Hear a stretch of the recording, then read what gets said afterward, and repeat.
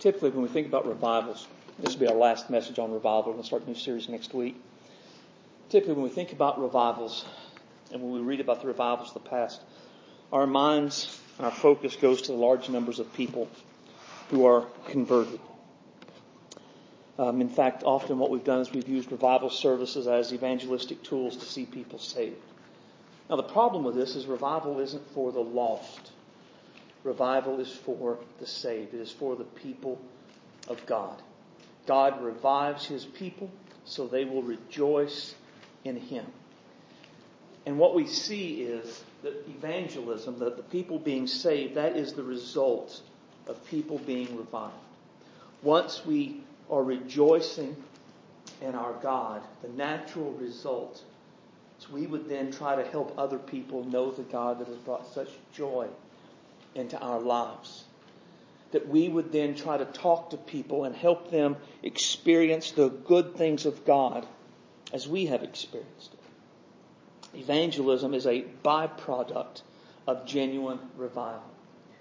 And what happens is revival changes us in our hearts and in our lives.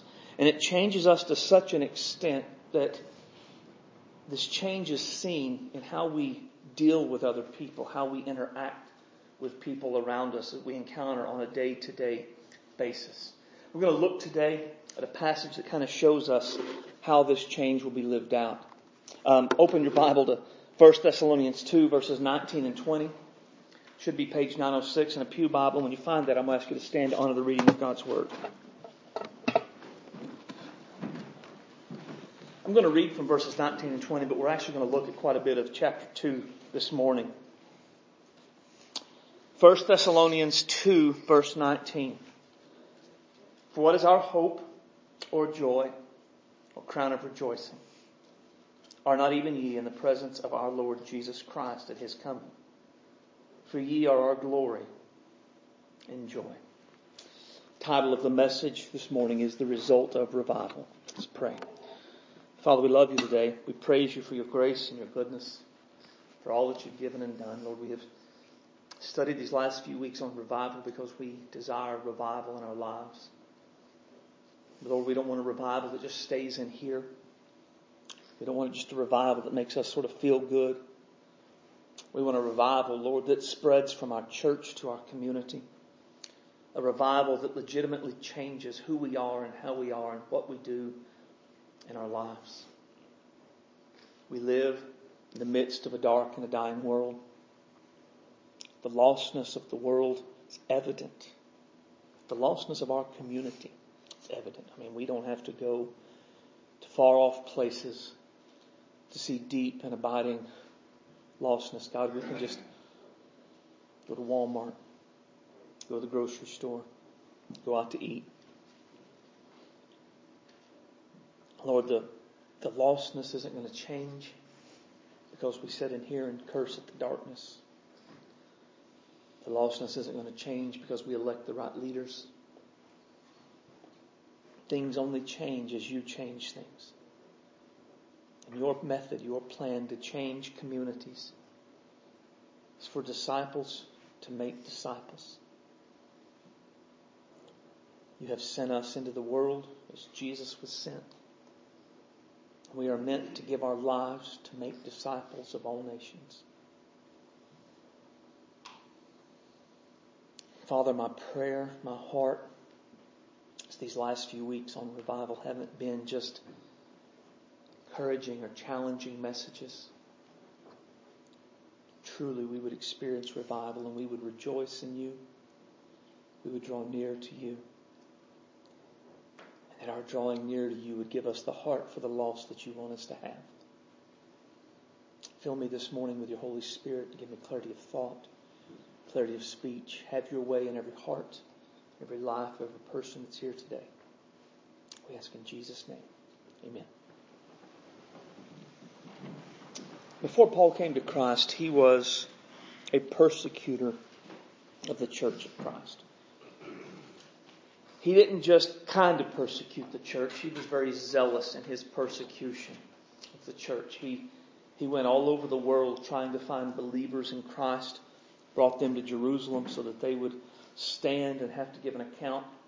Brought them to a place where they would either have to deny Christ, be imprisoned, or be put to death for their continued faith in Christ. Paul, in his own testimony, said he brought men and women, which was an unusual thing to bring women in that day. Not only did Paul really persecute hardly in that way, according to his own testimony, Paul enjoyed the pain he brought to those who followed Christ. He made their lives hard. He made their lives painful. He, in fact, was there when some were killed, and he enjoyed the suffering he inflicted on followers of Christ. But then he met Jesus, and everything changed. He went from being a persecutor of the Church of Jesus Christ to the greatest missionary the Church of Jesus Christ has ever known. And what happened in Paul, that's the sort of change revival brings into our lives. I mean, if we are genuinely revived by the Spirit of God, there will be a compulsion in us to tell others about Jesus, to try to reach others for Christ. Right? And so our key truth today is revival from Christ changes us into missionaries for Christ. Now, the idea of living as a missionary probably or possibly sounds strange. Typically, we think of missionaries as those who go off to far away countries. Living as a missionary should not be strange. A missionary is simply one who lives in a community, and they live on mission. They live on the mission Jesus gave of making disciples of all nations. Some do this in faraway places like Uruguay or Bulgaria. Others do it in places like Guyana, Hooker, Goodwill, Texhoma. But all disciples of Jesus are meant to be missionaries. And the revival that Jesus sends, the revival the Holy Spirit brings, changes us and makes us into missionaries. The Holy Spirit revives us in here, and then He sends us out there with the good news of great joy about Jesus. And in 1 Thessalonians 2, there are 3 ways revival changes us into missionaries for Jesus. First, revival changes our perspective. Verse 19 and 20 is a part of my Bible reading recently, and wasn't really a part of the series when I planned it, but Paul's wording is so good I couldn't get away from it. What is our hope or joy or crown of rejoicing? Are not even ye in the presence of our Lord Jesus Christ at His coming? For ye are our glory and our joy. Now the context is Paul wanting to go to see them but being unable to. Satan had hindered him. Other things had happened.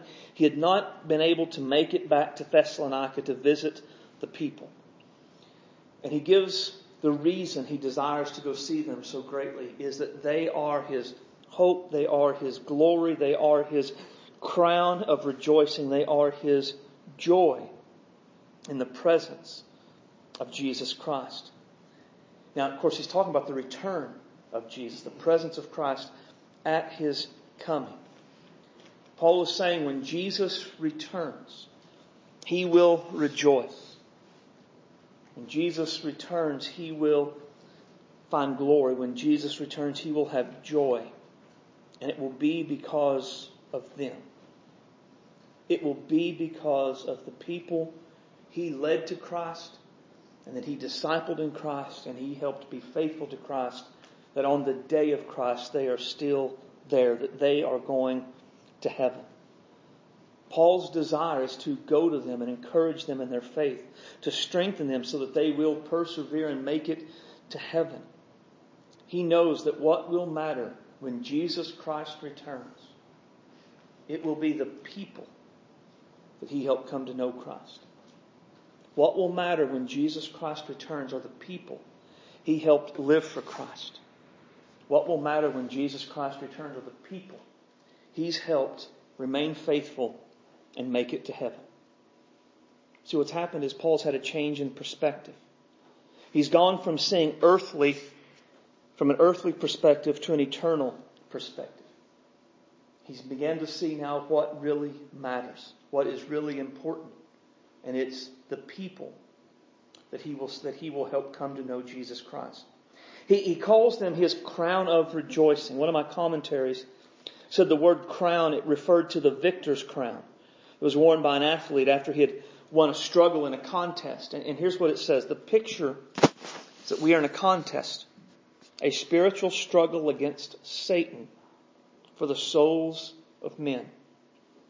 Therefore we must strain and struggle and fight for the souls of men. A crown awaits us.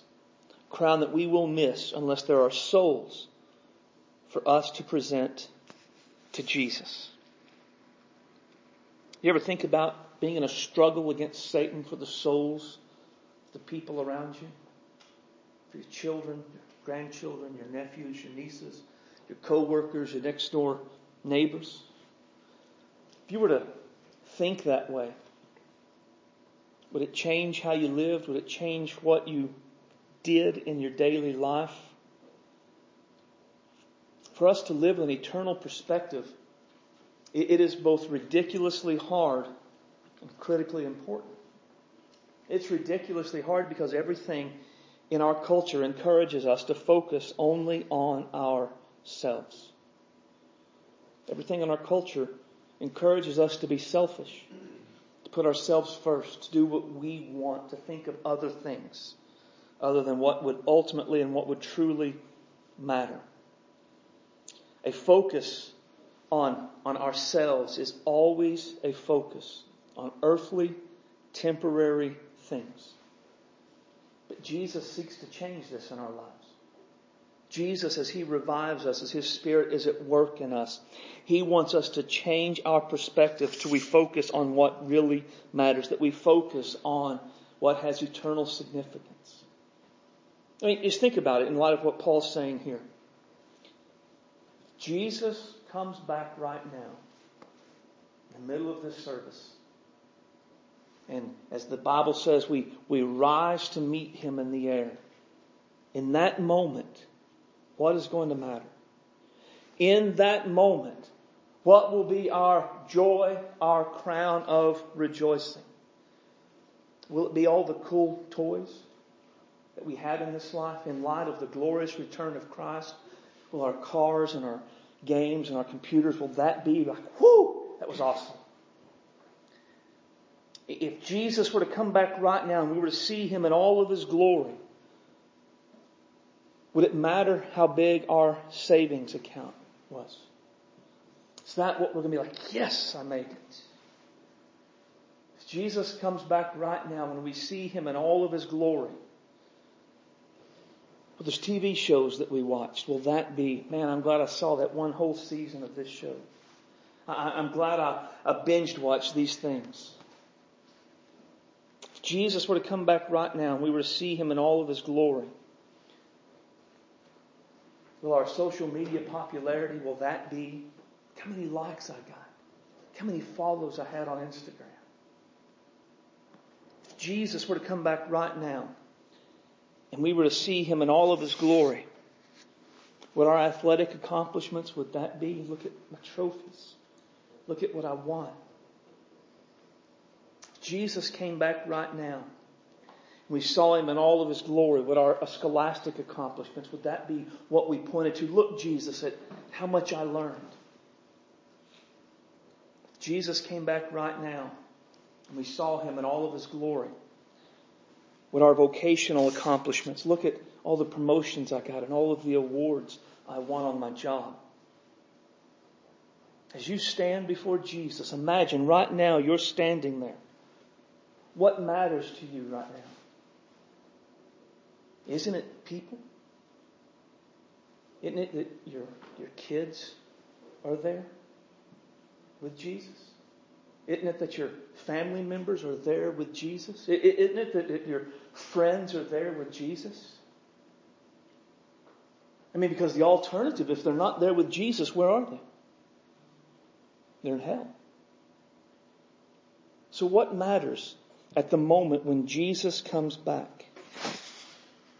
the only thing that we're going to care about in that moment. It will be people. Those that we led to Jesus. Those that we helped grow in their faith in Jesus. Those that we encourage to remain faithful to Jesus. Those that are in heaven, that are going to go to heaven. And we had a part in help getting them there. Pastor David Platt, he said, when the day comes, I'm convinced we will not wish we had given more of ourselves to live the American dream. We will not wish we had made more money, acquired more stuff, lived more comfortably, taken more vacations, watched more television, pursued greater retirement, or been more successful in the eyes of the world. Instead, we will wish we had given more of ourselves to living for the day when every nation, tribe, people, and language will bow around the throne and sing praises to the Savior who delights in radical obedience and the God who deserves eternal worship. Living with an eternal perspective is critically important because every disciple of Jesus is meant to play a part in helping other people come to Christ and live for Christ and be ready for Christ on that day. Dear friend, if you have repented of your sins and you have believed in Jesus Christ, you are expected to have a part to play in other people's spiritual journey. You're expected to help make disciples of all nations. And whatever else we think is important will not be important on that day. When we have an earthly perspective, we will focus on everything else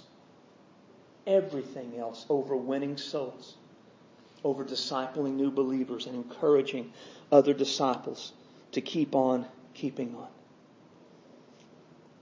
Because everything in this world says, mind your own business. You're too tired for that. You deserve this. Put yourself first. You're what really matters. It is only when we set our mind on things above, where Jesus is, that we realize people matter. They will not be accidentally won to Christ. They'll not be accidentally discipled to follow Christ. They'll not be accidentally encouraged when they're discouraged. It takes disciples with an eternal perspective who will lay aside their preferences, their fears, their tiredness, and will do what needs to be done to help others. Because that is what every disciple is meant to do. And when Jesus revives us, He makes this change within us. Revival from Jesus changes us to missionaries for Jesus.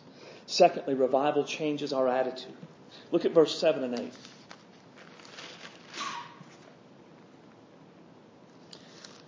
Paul says, but we were gentle among you, even as a nurse cherishes her children.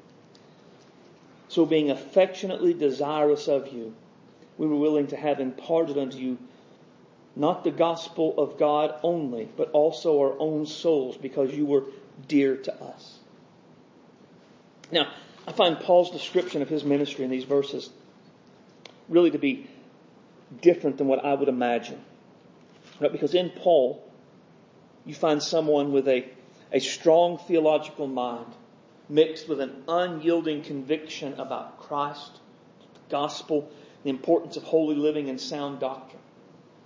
And in my mind, a person like that does not describe themselves as that of a mother nursing her child.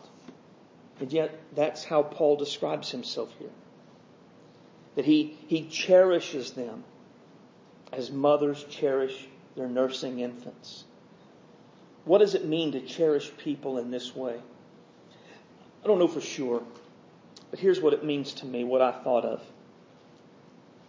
To me, it points to the actions a nursing mother takes for their children. It is very accurate to call a nursing mother sacrificial. Because they sacrifice time, they sacrifice their life, they adjust their schedules around everything it takes to take care of the need of the child. They take the initiative to do what needs to be done to care for the child, because ultimately the child can't care for itself. The child needs the mother to know when it's hungry, to change the diaper, to get up in the middle of the night, to do what needs to be done, to protect it from things that would damage it and hurt it. Ultimately, the nursing mother has to take great sacrifices to care for her child until the child is old enough to care for itself. And she does this not out of a sense of obligation, but because she cherishes, she loves her child. And it is her love for the child that motivates her to make sacrifices on behalf of her child. So, as far as our attitude, do we cherish people? I mean, this is the picture. Do we cherish people enough to make those kinds of sacrifices for them?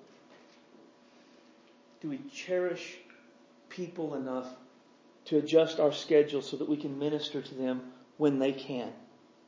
Do we cherish people enough to make the sacrifices necessary to talk to them about Jesus, to meet with them when they can meet, to pray with them, to give of ourselves in that way?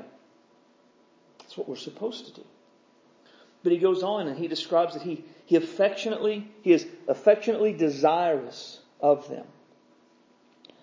And the word in the Greek, it's one word in the Greek, and it carries with it the idea of having an intense desire or longing. One of my commentaries said this word has been found on a 4th century gravestone in which a mother and father expressed love for their deceased child. And the sorrowful mother and father greatly desire their son.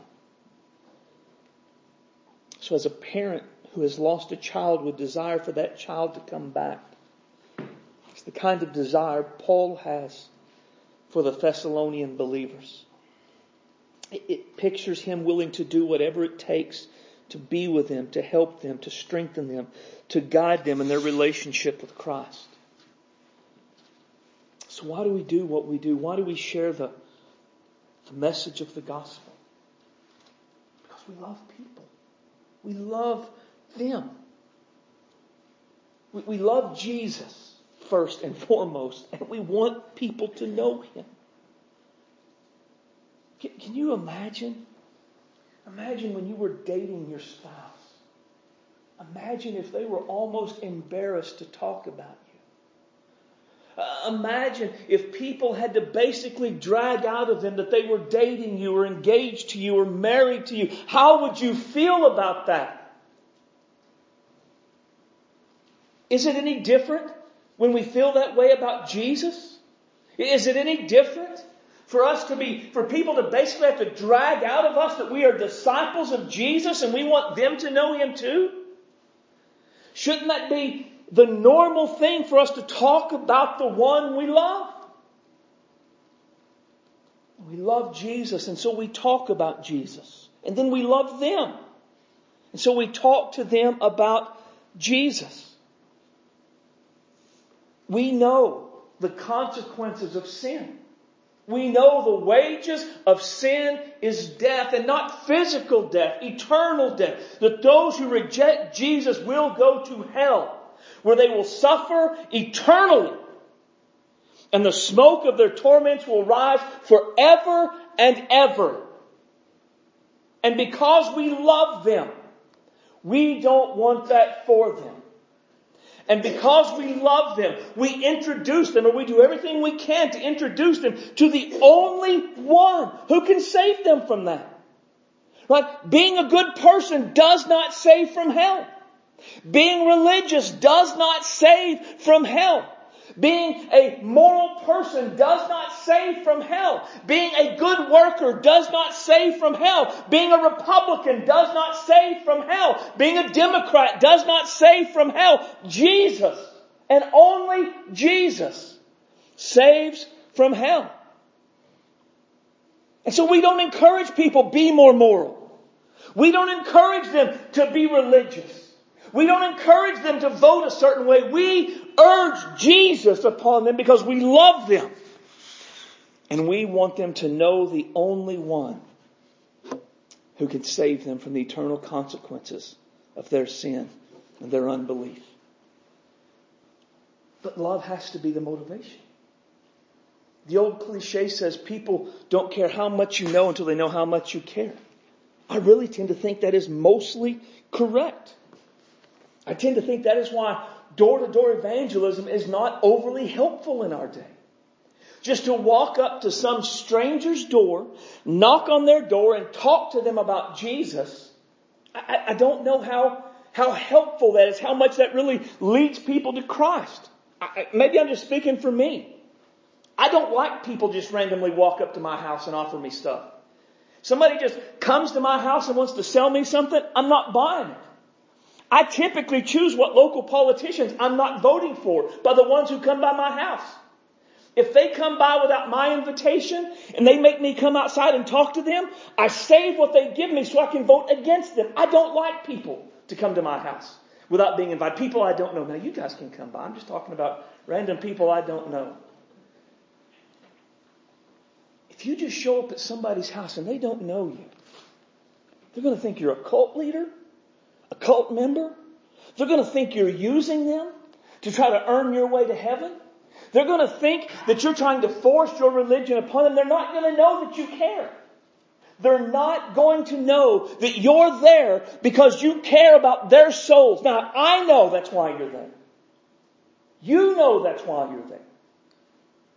But they won't know that. So we have to get to know them, right? That's why Paul says he was willing not only to give them the gospel, but also our own souls. Because you were dear to us. Paul's example was of kind of doing life with them. He made friends. He spent time with them. He ate with them. He invited them to wherever he was staying. He went to wherever they were staying. He talked to them as he worked on the job. When he was in Thessalonica, he helped build tents. He worked with people. He talked with people. He spent his life with them. He didn't walk up and say, "Can I share 4 spiritual laws with you?" "Oh no, okay, well then I'm going to leave." He gave them opportunity to see him. This is how he lives. He talks about that in his letter, that you know what kind of life we live. He gave them an opportunity to see he really lived what he was professing. He gave them opportunity to maybe ask questions. Why do you believe this? What are you saying about that? Are you really meaning this? He answered those questions without getting angry, without getting mad, without looking for a fight in them. And he devoted the time necessary in order to share the gospel into their lives in a way they would hear, they would care about, and they would listen. Again, if some random person, politician, would come by my door, say, "Vote for me," I am not going to listen to what they have to say. If Scott comes by and says, "I think you ought to vote for this politician, and here's why," I'm going to listen to what Scott has to say because Scott's a friend of mine. I know him. I know he cares about me. There's a reason he's done this. People care about how much we care. They don't want to be used by us for us to get to heaven. They don't want to be used by us for us to get brownie points with Jesus. They don't want us to force our religion upon them. They don't want to be drawn into a cult. They want to know we care. And that gives an opportunity to share. Think about like the Good Samaritan. I think that's one of the best examples of somebody getting involved in the messiness of life to make a difference. Of course, you know the story. The guy goes down from Jerusalem to Jericho and he gets robbed. He's laying there naked and bleeding. And first a priest goes by and sees him and he passes by on the other side so he doesn't have to deal with it. Then a Levite comes by and he sees it. He doesn't get involved either. He passes by on the other side so he doesn't have to mess with it. Then a Samaritan comes by and he sees him.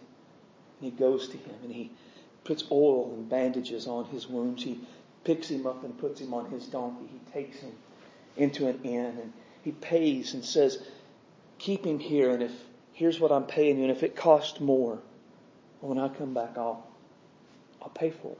You just let him stay there till he gets better. The Samaritan saw the need, and he got involved to do what was necessary to meet that need. Right? He got involved in the messiness of life.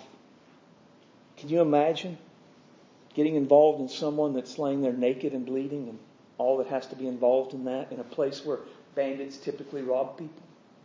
That must have been scary, but he did it.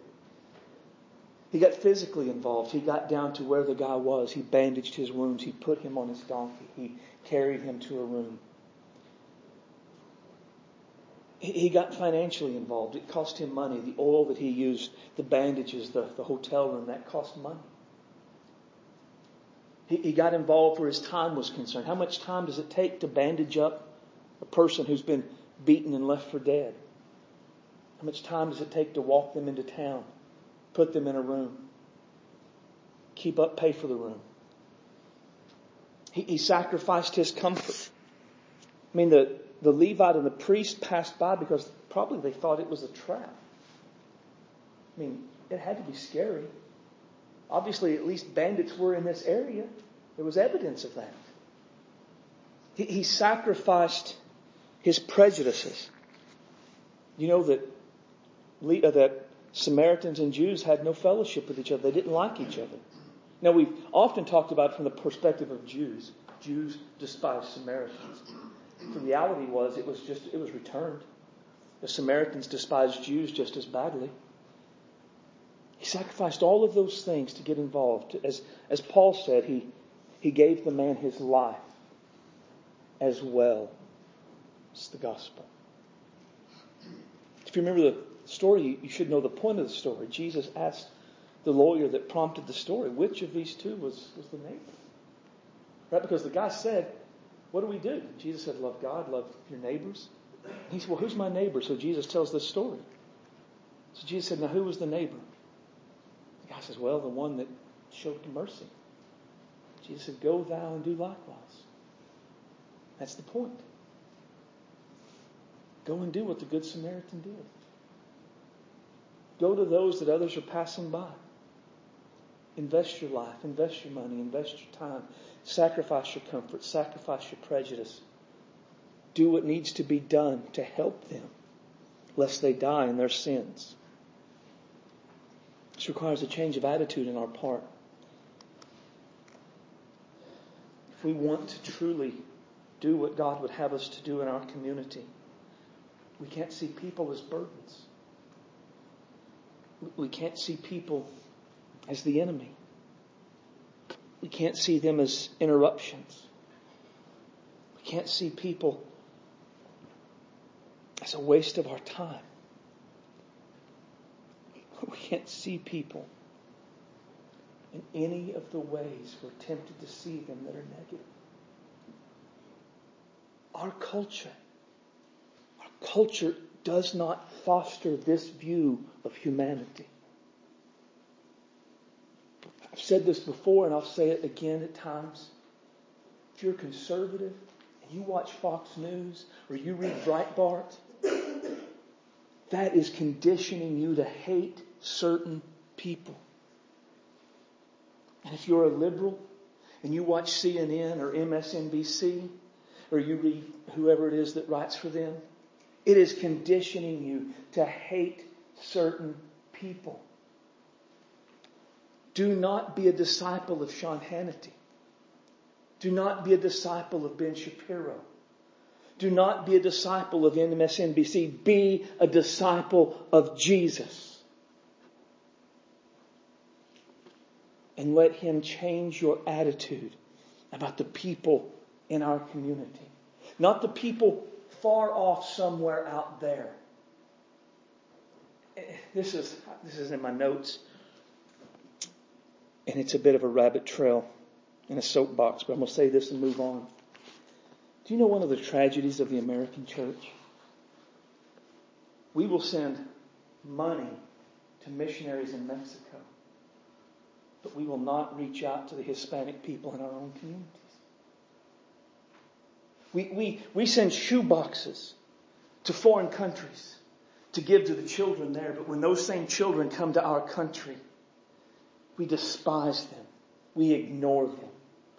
We say they ought to go back home. God help us for that hypocrisy.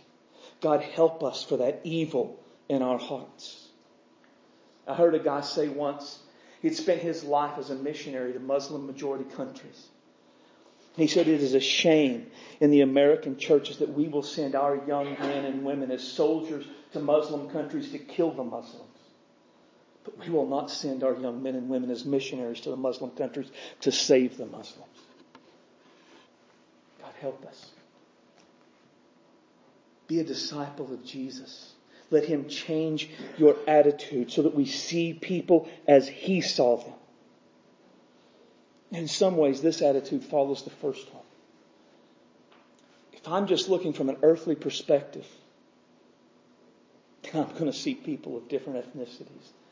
I'm going to see people that get on my nerves. I'm going to see people that may be here illegally. I'm going to see people that disagree with me politically. I'm going to see people that just seem to be a waste of my time. But if I see from an eternal perspective, I see that all that matters on that day are people. That's going to change my attitude about them and the way I treat them. This is what Jesus does. When Jesus revives us, He changes our attitude. Revival from Christ changes us into missionaries for Christ. And then revival changes our motives. Verse 11 and 12, Paul says, and you know how we exhorted and comforted and charged every one of you, as a father doth his children, that you would walk worthy of God who hath called you into His kingdom and glory. Now Paul's words about what he did when he was there, they are strong words. He exhorted them. It means he advised them, he admonished them, he encouraged them. There's a sense of urgency to this. He's not exhorting them to try strawberry jello over cherry jello. He's calling them to do something specific and important, and he's calling them to do it quickly. It must be done, and it must be done now. He comforted them. Some translations, I think, say encouraged. But it isn't so much that Paul's words, the emphasis is on activity. It's not that he encouraged them to feel better about themselves. Paul encouraged them to do better in their lives. Warren Wiersbe said, Christian encouragement must not be an anesthesia that puts us to sleep. It must be a stimulant that wakes us up to do better. And then Paul charged them. It's a military command. It was a command that lays on a person charged under an urgent and critical obligation. So it's not so much Paul saying you might think about it. It would be a good idea if. But it's Paul saying this is what Jesus said. This is what you must do. But why did Paul do that? They would walk worthy of God who had called them into His kingdom, to His glory. He wanted them to walk worthy of the one who had saved them. He wanted them to walk worthy of the name by which they were called. He wanted them to live lives that brought glory and honor to Jesus. If you think about it, Paul exhorted and comforted and charged them because he wanted what was best for them. And what was best for them was they live for Jesus. It wasn't that they do their own thing and feel happy about it. It wasn't that they have their conscience soothed. It was that they would live for Jesus. That was what was best for them. He understood sin hindered their relationship with Jesus. It leads him to do all that he can in his words to encourage them to get out of sin, to live for Jesus, to bring glory to Him in the way that they lived. When we're revived, we will exhort people. We will charge people. We will encourage people. We will do what we can to help people along the way. But it does require us, again, it goes back to knowing people, doesn't it? I don't know you, how can I exhort you in any way? How can I encourage you? I don't know what's going on in your life. I have to be willing to give you my life, and you give me your life as well as the gospel, so that I can see when you're faltering, I can tell when you're struggling, and I can care enough about you to come alongside you. But our motivation for this matters. Our motivation for why we say these things to people, why we go to them, matters. And this is where the change comes in. Because an unrevived person, they often exhort, comfort, and charge people, but they do it with the wrong motives. For instance, some people will exhort, comfort, and charge people in order to judge or condemn them. Right? They want them to know how wrong they are. Now, there's not the point of them walking worthy and turning back to Jesus and doing what they ought to. Instead, it is just to bring the hammer down. Just to make sure they know I disapprove of their actions. Just to make them feel utterly and completely condemned by Christ. Make no mistake, that motivation is unworthy of Christ. Another wrong motivation is to soothe a guilty conscience. Another way that we will be tempted to exhort and comfort and charge people, if we're unrevived, is to soothe their consciences. What happens with this is a person may be feeling off in their service or devotion to Jesus. They may feel convicted by the Holy Spirit. They may have read the Bible and it's pointed out an error in their life, or someone else may have gone to them and talked to them and showed them something in their life that wasn't right, and they come to us. And what we do at this point is we tell them that they're okay. Oh, you're a wonderful person. You're great. Oh, no. Remember when you were 5 and prayed that prayer? Oh, I'm sure Jesus just thinks you're the greatest thing ever. Never mind their sin. Never mind how they've pushed back and pushed away. Never mind all the things that are wrong in their life. Never mind that it's the Holy Spirit that's convicting them. We just don't want them to feel bad. Feel better. You're a good person. Gosh darn it, people like you. And that's soothing someone's conscience. It enables them to live as they are living without making any changes. It makes them feel better about themselves without turning them back to Christ. And that motivation, it is unworthy of Christ. And another one would be to get the details. Very sadly, sometimes an unrevived person will go to someone to exhort, to comfort, or to charge them, but not because there's a desire to see them walk worthy. I just want to know what's going on in their life. Not so that I can pray specifically, but because I need to know. Someone told me that you're not right, and I want to know exactly what's going on. Give me all the details. Tell me all about it. That motivation is unworthy of Christ. The revived person, the revived disciple of Jesus, their motivation to going to someone and exhorting and comforting and charging them is to encourage them and help them live for the glory of Jesus. To help them live in the way that God wants them to live. If they are falling away and they have taken a path of sin, the goal is to turn them back to Christ. If they're discouraged, the goal is to help them find encouragement in Christ. If they are waffling in their commitment to Christ, the goal is to help them get back and do what needs to be done.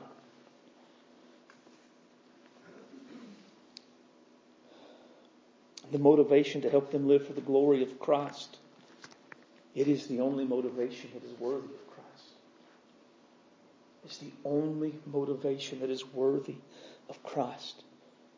That motivation requires a change in our hearts. And it is the kind of change Jesus makes in us when He revives us. Revival from Jesus turns us into missionaries for Jesus. I want to close this morning in a different sort of way. I want to close with a responsive reading. I'm going to put some words on the screen. It's an old hymn. And I'll read the words in white, and then we'll all read the words in yellow together. Lift up your eyes, look on the fields. They white the harvest are. God is calling volunteers to serve Him near and far. Lord, lay some soul upon my heart and love that soul through me. And may I bravely do my part to win that soul for Thee. And you, dear Christian, God now calls to labor for the lost. Will you your life, your gifts, your all, give Him at any cost? Lord, lay some soul upon my heart and love that soul through me. And may I bravely do my part to win that soul for Thee. I will be true, my Lord to serve, who died to set me free. I'll consecrate my life to Him and ever faithful be. Lord, lay some soul upon my heart and love that soul through me. And may I bravely do my part to win that soul for Thee. I'm just going to close with a time of prayer.